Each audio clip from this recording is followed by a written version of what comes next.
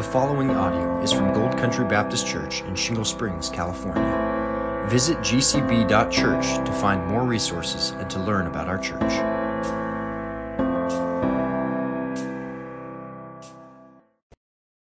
All right, guys. Good morning.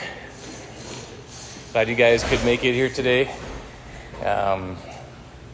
We just wanted to take some time this Sunday and then next Sunday to just share some encouragements with you guys. As you know from the email, we started with the thought of doing a prayer for parents, kind of in wanting to dedicate and to really ask for prayer from their church family in the task of raising little ones.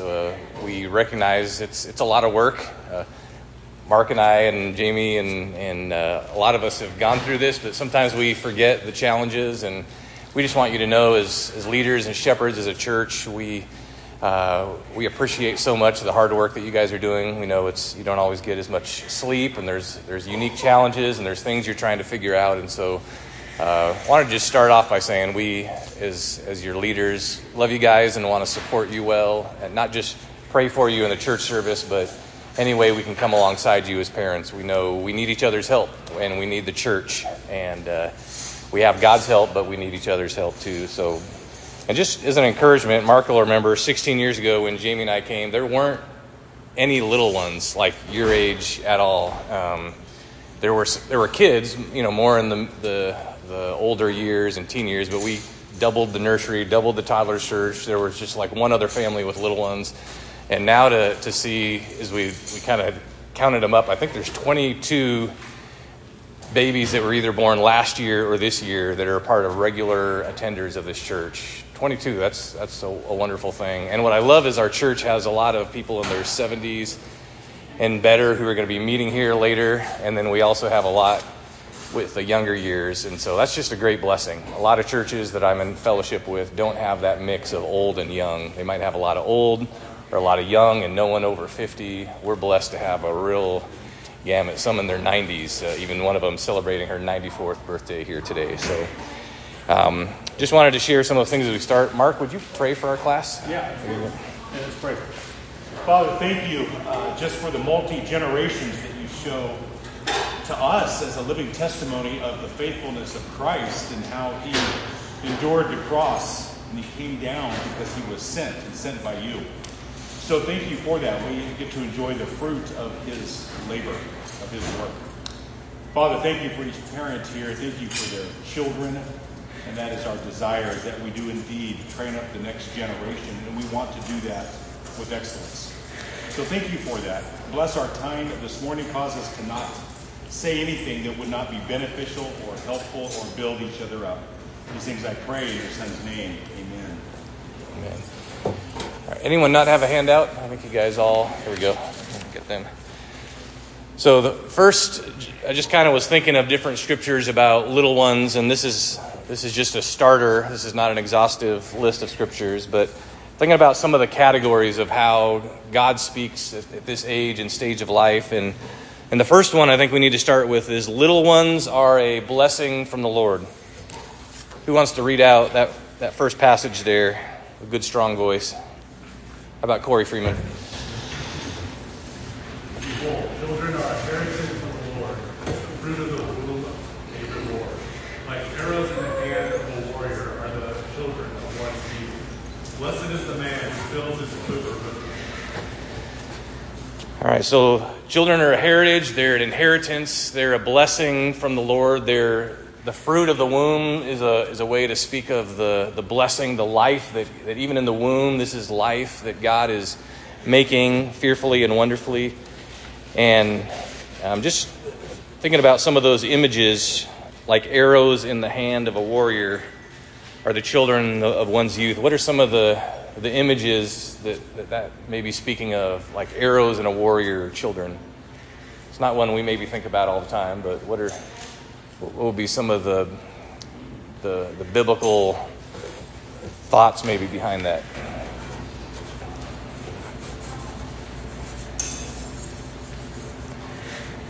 Having plenty of children leads to a successful family, a successful person, because they go forth to prosper.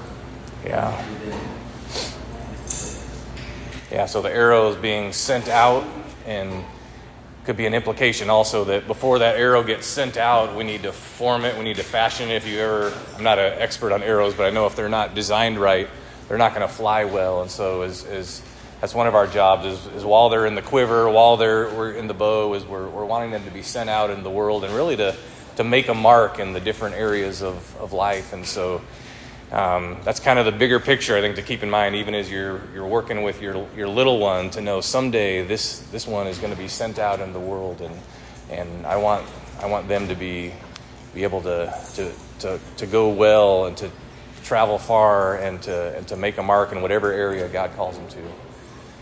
That's good. What else when you think of bows and arrows?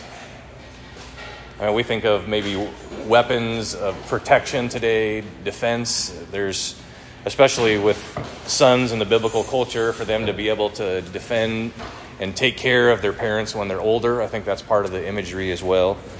But maybe just we can think about the biblical images, but what are some ways that our culture thinks about children a lot differently than this psalm here?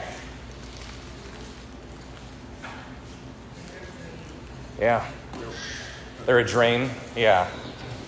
They see children as a burden, might be another word. Yeah. Yeah.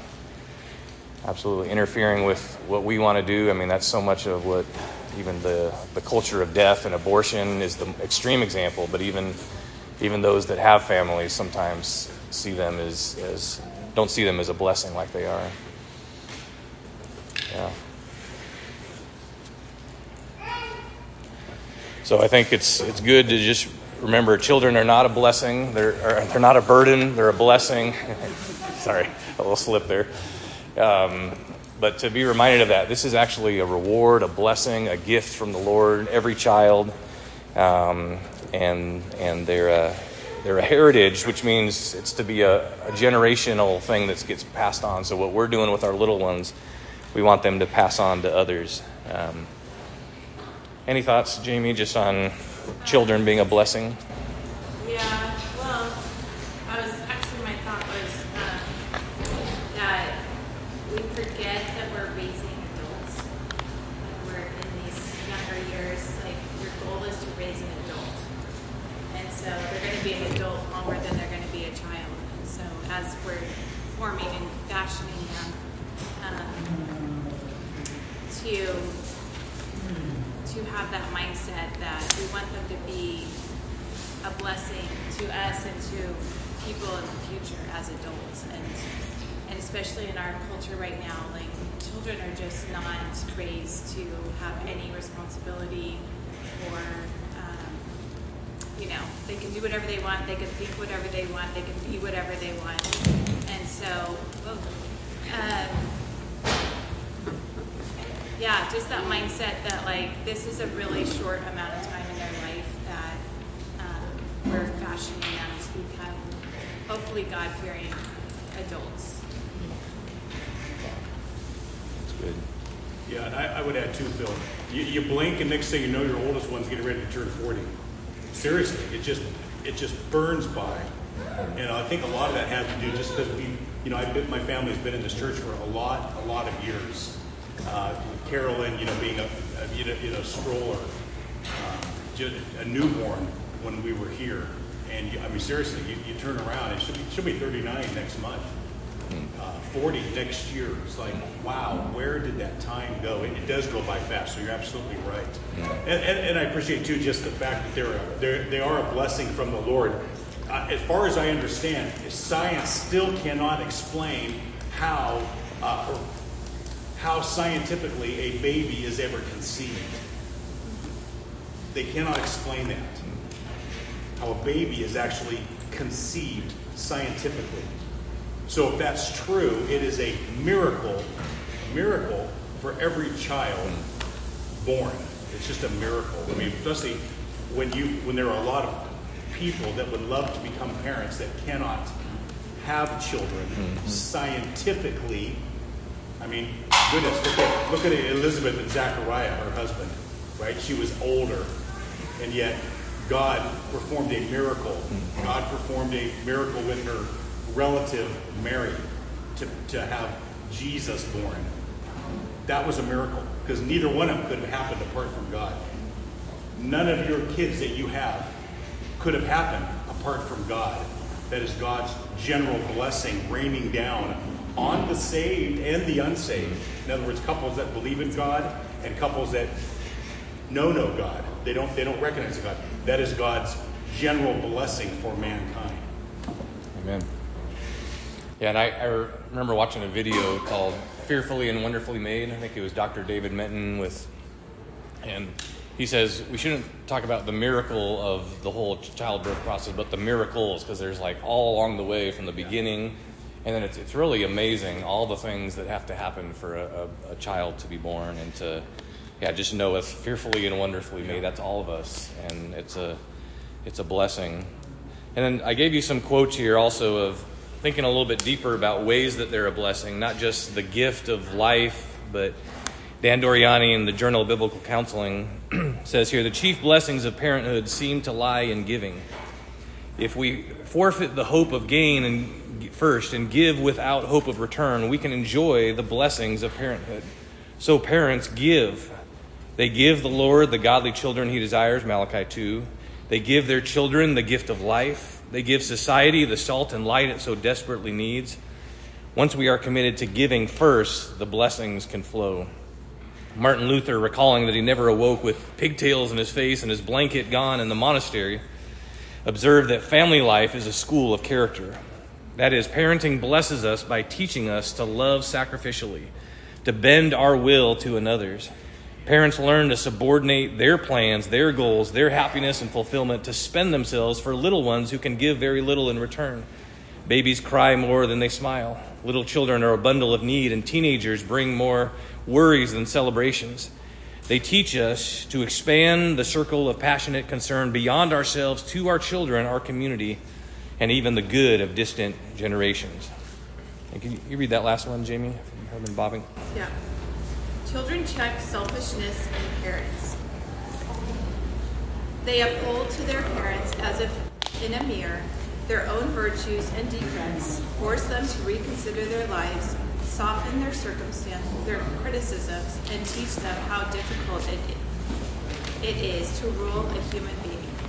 Out of the family life there proceeds a reforming power toward the parents. Family life turns the selfish into servants, misers into heroes, coarse men into considerate fathers, and tender maidens into courageous mothers. I just think that's well said. There's a lot of things to think about there. And any things you guys would add as you think about how those kind of blessings, how it changes us being parents? The book, Loving the Little Years, describes parenting as being thrown into a rock tumbler. And I think that's an adequate analogy, because when we take away the other rocks around us, those rocks are what smooth us out. And so before I was married, I was perfect. And so I then became married and I realized I wasn't perfect. And so there's one rock. And so in a culture that's trying to take these institutions away, such as marriage and parenting, you're taking away those rocks that are shaping and sharpening you to become more like Christ, which are a blessing whether you're a believer or not a believer. Because like Mark was explaining, that miracle and having one another is a blessing to those that don't believe, but also a blessing especially to those that do believe. And so we're taking away the very institutions that God created for us to remind us and make us more like Him. That's good. What's the name of that book? Loving the Little Years? Yeah. Yeah. Rachel Jonathan. Yeah. That's good. Other thoughts just on that? How children are a blessing in more ways than one? I think it's good to keep thinking about these things, because our world is just saying so much of the opposite of everything that we just read. It's all about you being you, your fulfillment, your whatever. Self is kind of the biggest word of our culture, all these self-hyphenated words. And having a little one, marriage is the first step, like you said, curbing selfishness, but then having a little one, you have to have to die to self every day, and it's just that's what Christianity is all about. And so I think that's a blessing on those regards. So little ones are a blessing from the Lord, but I think we have to keep going and see the second point. Little ones are sinners, amen, who need godly direction and gospel grace. Tyler, do you want to read that first verse there, Psalm 51:5? Yeah. Surely I was sinful at birth, sinful from the time my mother conceived me. And Lisa, you want to read the next one? The wicked are estranged from the womb. They go astray from birth, speaking lies. They have venom. All right. Hannah, you want to read the next one? Psalm 53. God looks down from heaven on the children of man. There is none who does good, not even one. And again, that's so opposite of what our culture would teach us about children. In fact, even in the church, we can be infected with this thinking of, my kid's a good kid. Kids get in trouble, and it used to be parents were glad they were getting in trouble in school because they were like, yes, my kid needs discipline. But now a kid gets in trouble, and they're upset at the people getting them in trouble because they're saying, my kid's, but he's a good kid. He's a good kid. And the Bible says God looks down on all the children of man, and there is no one who does good, not even one. And let's talk about that a little bit. What is that? It's one thing to say, yes, we're sinners, but I think there's still this tendency among us as parents sometimes to want to think, yeah, but my kid is a good kid. How does that flesh itself out if we're really committed to that view that my kid's a good kid? What are some of the implications or impacts of Feel your child, you're not going to discipline them. You're not going to take them in the right direction. You're not going to curb those desires that they have. It's like really selfish acts. Again, talking about the word you want to raise your goals. If you don't think that your child is simple, you're not going to teach them what isn't simple, how to follow God. As an example. Yeah. Because if they're not simple, you wouldn't change their behavior or direct them to change their behaviors. Yeah, that's good. They don't have a proper fear of God. They therefore, if they're lessening, they're not having a correct view of sin. They're lessening sin. Therefore, they're lessening their values and their need for behavior.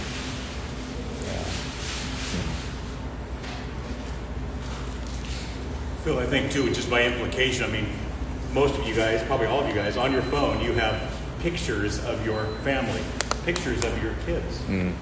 Why? We're very proud of them. Let me show you when she was born, and that would go right through, right? If with that understanding that we have a real tendency to be proud, we want to naturally say, my kid's a good kid. Because if I said my kid is evil and my kid just is a little sinner, what are we saying about ourselves?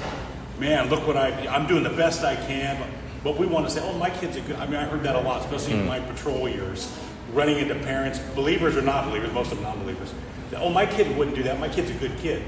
Why? Because that feeds into their self-esteem, their pride over the parent, that they are a good person. And we know biblically that that's not accurate at all. So that type of thinking leads to, it's fed by our own pride as parents, that we're good. So if I'm good, naturally my kid's good. We're good people. Yeah. That's obviously biblically wrong.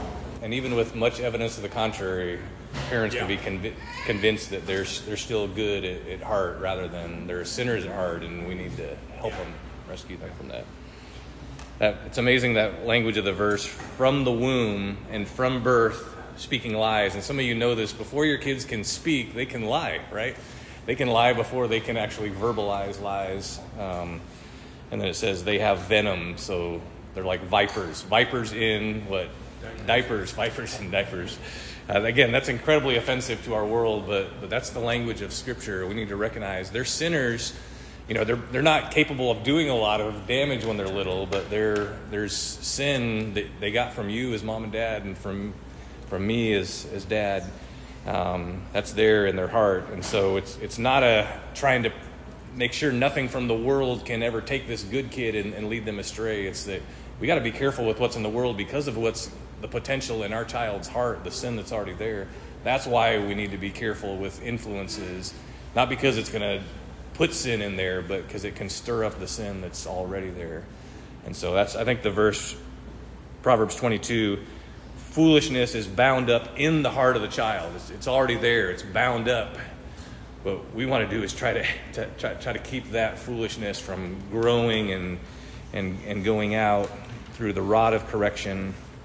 The rod and rebuke give wisdom, but a child left to himself brings shame to his mother. And actually missed one verse. Mark, you want to read Deuteronomy 31:12? Yeah. Assemble the people, men, women, and little ones, and the sojourner within your towns, that they may hear and learn to fear the Lord your God, and be careful to do all the words of this law. And so this goes way back to the time of Moses. As God's people are becoming a society in the promised land, God wants all the people to gather together. He wants the little ones to be with the adults and all of them to hear, to learn, to fear the Lord your God, and to be careful to do all the words of this law. And so that can happen in gatherings with all God's people. It can also happen in classes, giving attention to little ones. But most of where that happens is you as parents, day by day, seeking to teach and seeking to instill your little ones so that they would learn to fear the Lord your God and be careful to do all the words of this law. And that may be another one that's easy to forget. We want them to honor God, fear Him, to take Him very serious, and then be careful to do everything He says. Not to make ourselves look good, which again can be a temptation. We want, because of our pride, we want them to behave so that other people think we're great people. But no, we want our kids to think God is great and to help them understand that. And that takes a lot of work, and it's not a quick thing. Someone else want to read Ephesians 6:4? Want to read that, Rebecca? Yeah. Fathers, do not provoke your children to anger, but bring them up in the instruction of the Lord.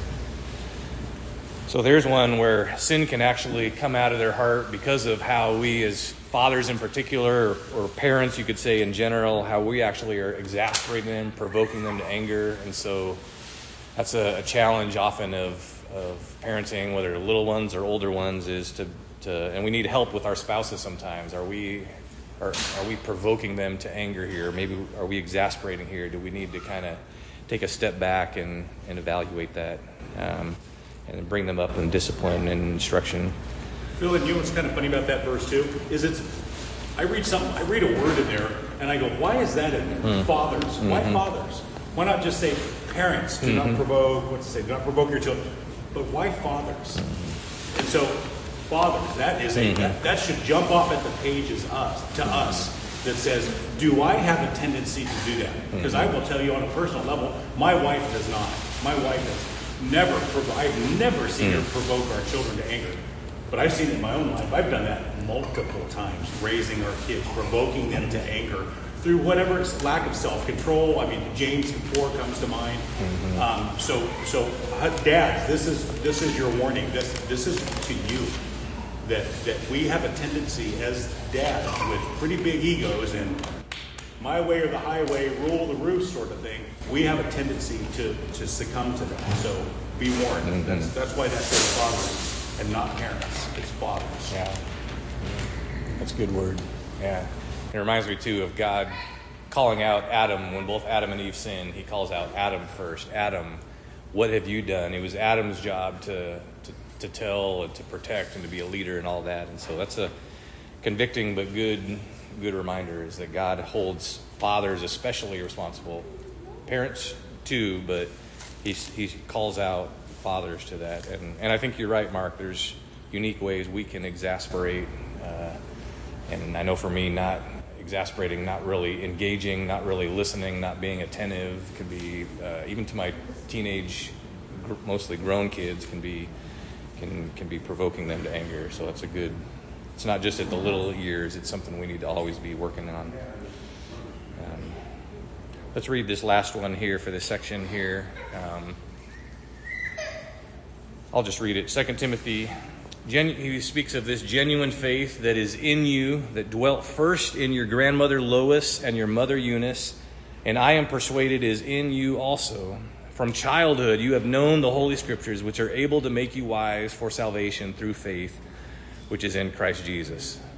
And I love the fact that we have in this group here grandmothers as well as mothers, as well as fathers and grandparents in some cases, who are a part of passing on genuine faith.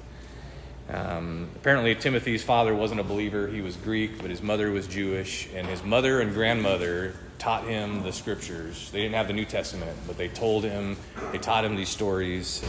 And he says, from childhood, or one version says, from infancy, you've known the Holy Scriptures, which are able to make you wise for salvation through faith, which is in Christ Jesus. It actually starts in infancy. It starts at the age some of your kids are at now. They can begin to understand and hear things about God. They can see mom and dad pray. They can, if you have Bible story time, as they're able to listen and hear more, there can be seeds that are planted there from infancy in childhood that God can bear fruit later in salvation. Any thoughts, Jamie, on this whole section here? A couple things, I guess. On the just kind of evaluating our kids' sinfulness is because, especially moms, you're home all day with your kids and you're just around them more. And so as they grow older, I mean, this is the stage that a lot of you are in, or where the discipline's starting, but I think the provoking to anger can come from moms too, obviously, because we can, we're the sin keepers, or the fruit checkers all the time. And so one of my friends was just telling me how she always assumed her kid was wrong, always, because she was a mischievous little child. But it kind of grew into a pattern that then, as teenager and above, it's now, it's just caused a lot of problems. And so while you don't want to ignore their sin and think they're always innocent, you don't also want to assume they're always wrong. So I was just kind of thinking, especially they'll come to church as they get older, they're out on the playground, somebody gets hurt, you have to kind of check yourself how you deal with your own children in their sinfulness, with others especially. And so if you're always defending your child, you might want to rethink, how do I see my child? And if you're always assuming they're wrong, then also, those are two extremes, but it's kind of where we go as believers, I think, sometimes.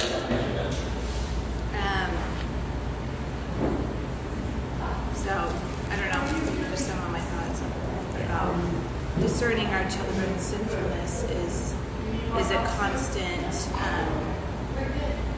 habit, because we want to grow them into godly people, and but not to exasperate them in their sin, but to encourage them as they grow. Well, and then I have found people would say that kids, when they're 10, 11 months, don't misbehave. But as we all know, that is not true. And the earlier you start discipline, the more they expect it from you, and the easier it is in some cases, because it's not easy. But I just feel like it has been successful in that bit for my personal, just to know that I need to start that as soon as I see it, and not wait for, because it is sin, no matter how young, it's sin, and you need to direct that into discipline and a positive teaching opportunity. You don't wait to discipline, is what the point is. Yeah, because if you wait, it gets really ugly. Yeah. It's hard. It gets really hard. Well, a different form of that, too, could be just a tendency to point out what they're doing wrong, or just really being on their case all the time, but never praising them or encouraging them when they do right. And we have a biblical mandate to encourage the faint-hearted, help the weak, but to edify, to build up. That's a command as all Christians, and especially those in our care. We need to be building them up as well, or we are in danger of and will exasperate them and provoke them to anger. And there can be a lot of bitterness that can grow just of not hearing words of encouragement. And for some, that just doesn't come naturally to you, those words of encouragement. We need to really work at, and as spouses, I think, help each other to make sure our kids know that not only that we love them, but that we appreciate them and we see God at work in them and encourage them. So, any thoughts, Mark, you'd add to that? Any of these things? That's fine. No, not really. Anyone else, other thoughts along those lines? Well, I think with encourage, like one way to encourage is to listen to them and to try to get to know them and understand, like, why did you act out like that? Or and see what they're saying and thinking, and then that's encouraging to them that you want to know them and understand them like Christ wants to know and understand us. That's like a really good example of love. Yeah. That made me think of a class that I went to at the Shepherd's Conference years ago. It was called How to Raise a Pharisee. Thank you. You stimulated a thought in my mind. We can correct that behavior, but if we're not focusing on the heart, and I know you guys all know that, but the heart is really what we need to be focusing in on. But the behavior obviously reveals the heart. So while we can say, apologize to your brother over that, I'm sorry, they can do that. But if you don't follow that up with, like what you just said, talking about the heart, you're just raising a Pharisee that can say all the right words, but their heart is not changed. And what happens, because I was the high school director here for a lot of years, he knows that, you can you'll wind up seeing these high school kids reach a place in their life, because every one of them will, where they're either going to make their parents' religion, in this case here, what we're teaching here, their own, or they walk away from it, and they're gone. He's an example of somebody that made it their own, because he was one of my high school students for a lot of years, like 6-7 years here in high school. So he takes a few tries. Yeah, he and his brother both. Great examples of guys that made it their own versus walking away from it all. And that's where it really comes to fruition, at least that's what I see in those formidable years of junior high and typically high school, because that's what I did for a long time. Yeah, that's good. Yeah, it's just such a good reminder. Man looks at the outward appearance, but God looks at the heart. Yeah. And we can do that as Christians. We can be more concerned with their behavior, how they look, how they're making us look, than what's going on in their heart. Yeah. James 4, another book that I'm reading, and some of you guys are as well. Maybe you've already read it. War of Words. War of Words by Paul David Tripp. That's good. Great book. I should have read it back in 1991, I think is when it came out. Blew it. But if you got it, you read it now. You'll find it super helpful. That's good. Yeah.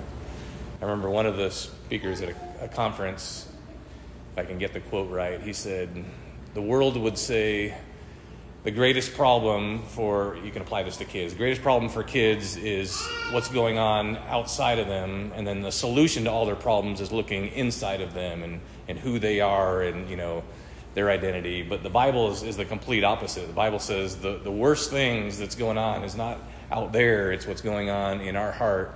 And the solution to those things that are going on in our heart is 100% outside of us. It's not looking within, it's looking up to Christ. And that's where we want to point kids to, is this. It's not self-esteem, self-whatever. It's Christ, esteeming Him, looking to Him. And then that does change how you view yourself and your identity, and you have a healthy value of your worth and your dignity in God's sight. But it's not because of you, it's because of Christ, because of God's image and Christ. And so it's just great to be reminded. Pretty much the opposite of what the world says in most cases is what we need to believe. So, which takes us to the last point here. Little ones are important to the Lord and to His kingdom. It's kind of counterintuitive to think the little ones, there's a verse I don't have here, but it's Psalm 8. It says, O Lord, our Lord, how majestic is your name in all the earth. And it says, from the mouths of infants and nursing babes you've ordained praise. You ever meditate on that? He's going to talk about the moon and the stars that God has made, how majestic is creation, all the creatures, but then right in the middle of that he highlights how It's actually from nursing babies. It's from little ones, infants, that he ordains praise. In what way do little ones show the glory of God in a way that the big universe doesn't? I don't know if you ever thought about that, but it's an interesting thought. Any thoughts? Oh, I thought that was a rhetorical. Well, I was hoping it was, actually. I think part of it is just there's something about the miracles of life and this precious little life that God is like, he's changing the world through these little ones, and they actually give him glory.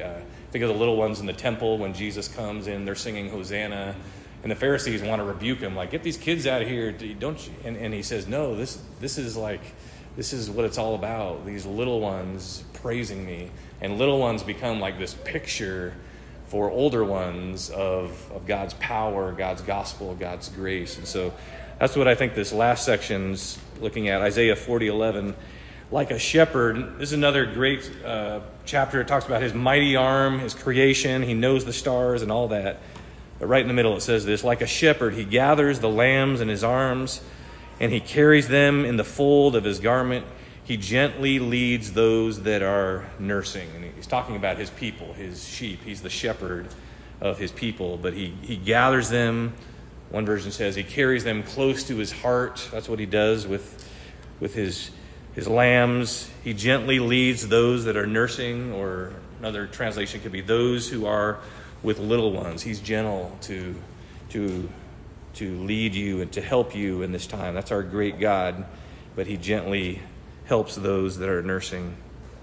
And then, Mark, can you read this last section from Mark 9 and 10? Yeah. Then he took a little child and set him in the midst of them. And when he had taken him in his arms, he said to them, whoever receives one of these little children in my name receives me, and whoever receives me receives not me, but him who sent me. Then they brought little children to him that he might touch them. But the disciples rebuked those who brought them. But when Jesus saw it, he was greatly displeased and said to them, let the little children come to me, and do not forbid them, for of such is the kingdom of God. Assuredly I say to you, whoever does not receive the kingdom of God as a little child will by no means enter it. And he took them up in his arms, laid his hands on them, and blessed them. And I love that image there, because you get the sense, even in the Bible-believing culture of Israel, there was this mindset of we need to keep the kids away. We can't. They're a nuisance. And Jesus says, no, bring them here. Don't do anything to keep them from coming to me. And he actually takes that little child while he's teaching and brings it up front in the midst of them and says, whoever receives one of these little children in my name receives me. And so I think even for our world that is not receptive of children, to know this is actually, we're receiving Christ when we do it in his name.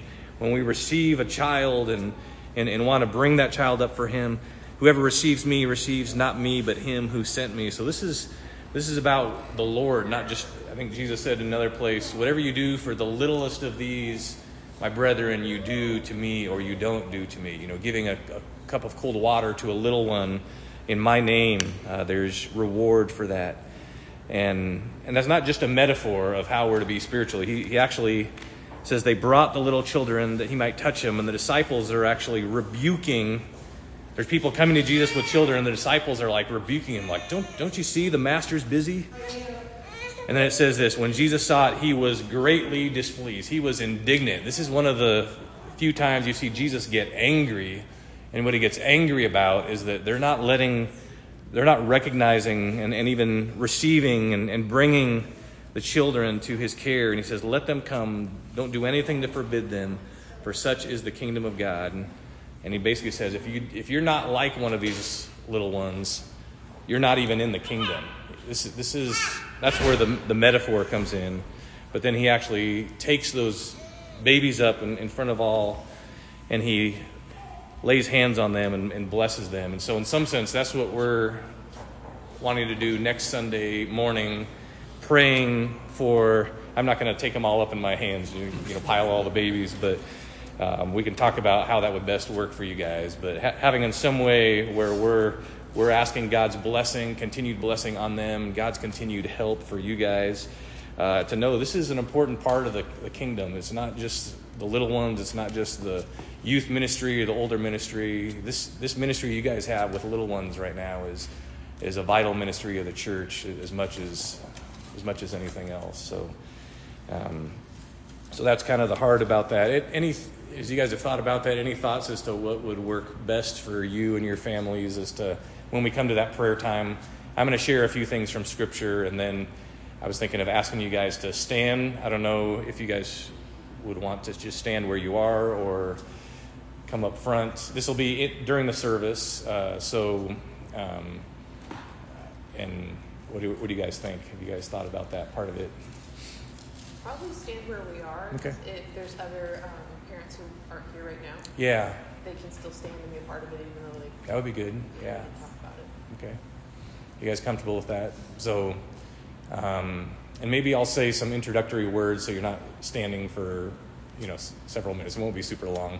But then I'll actually ask everyone to stand and take a few moments even just to encourage the congregation as to how, as you see those around you, be regularly praying for them and think about ways you can come alongside and encourage them.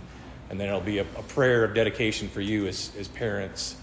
That's what I think would be. I think that would be good. That way, it's not everyone's trying to make their way up front, or depending on how many people there are, it might not even all fit up there. But so if you guys are comfortable having your little ones with you, at least until that time, we'll probably do at least a song or two, and then the prayer time. And then if you're availing the children's ministry downstairs, any thoughts, Lisa, on the logistics of that part? Yeah, probably during music would be good. Okay. Yeah. So you may have a little extra little ones next Sunday at that time, but you're used to that. So, all right. Any questions? Or I think next week Mark's also going to be sharing some things, and we thought about even if there's questions you guys have, like a Q&A time. We probably will have time next week to do some Q&A. So maybe be thinking about questions you'd like to ask leaders next week. But I think we're about at that time. So let me pray, and then we'll continue next week. Heavenly Father, we thank you for your grace. Thank you for your word and how you lifted up children and women and all different types of groups that were looked down on by culture. And we thank you, Lord, that young and old and 90-year-olds and 9-month-olds and everyone in between, Lord, will be gathering in your house in just a few minutes. And I do pray for these parents here that you would encourage them even this day and this week, and that the prayers that are going up for them next week and really that the church would, as they see these parents seeking to serve you, that they would be encouraged to come alongside them as well. And we just pray all these things in Christ's name. Amen.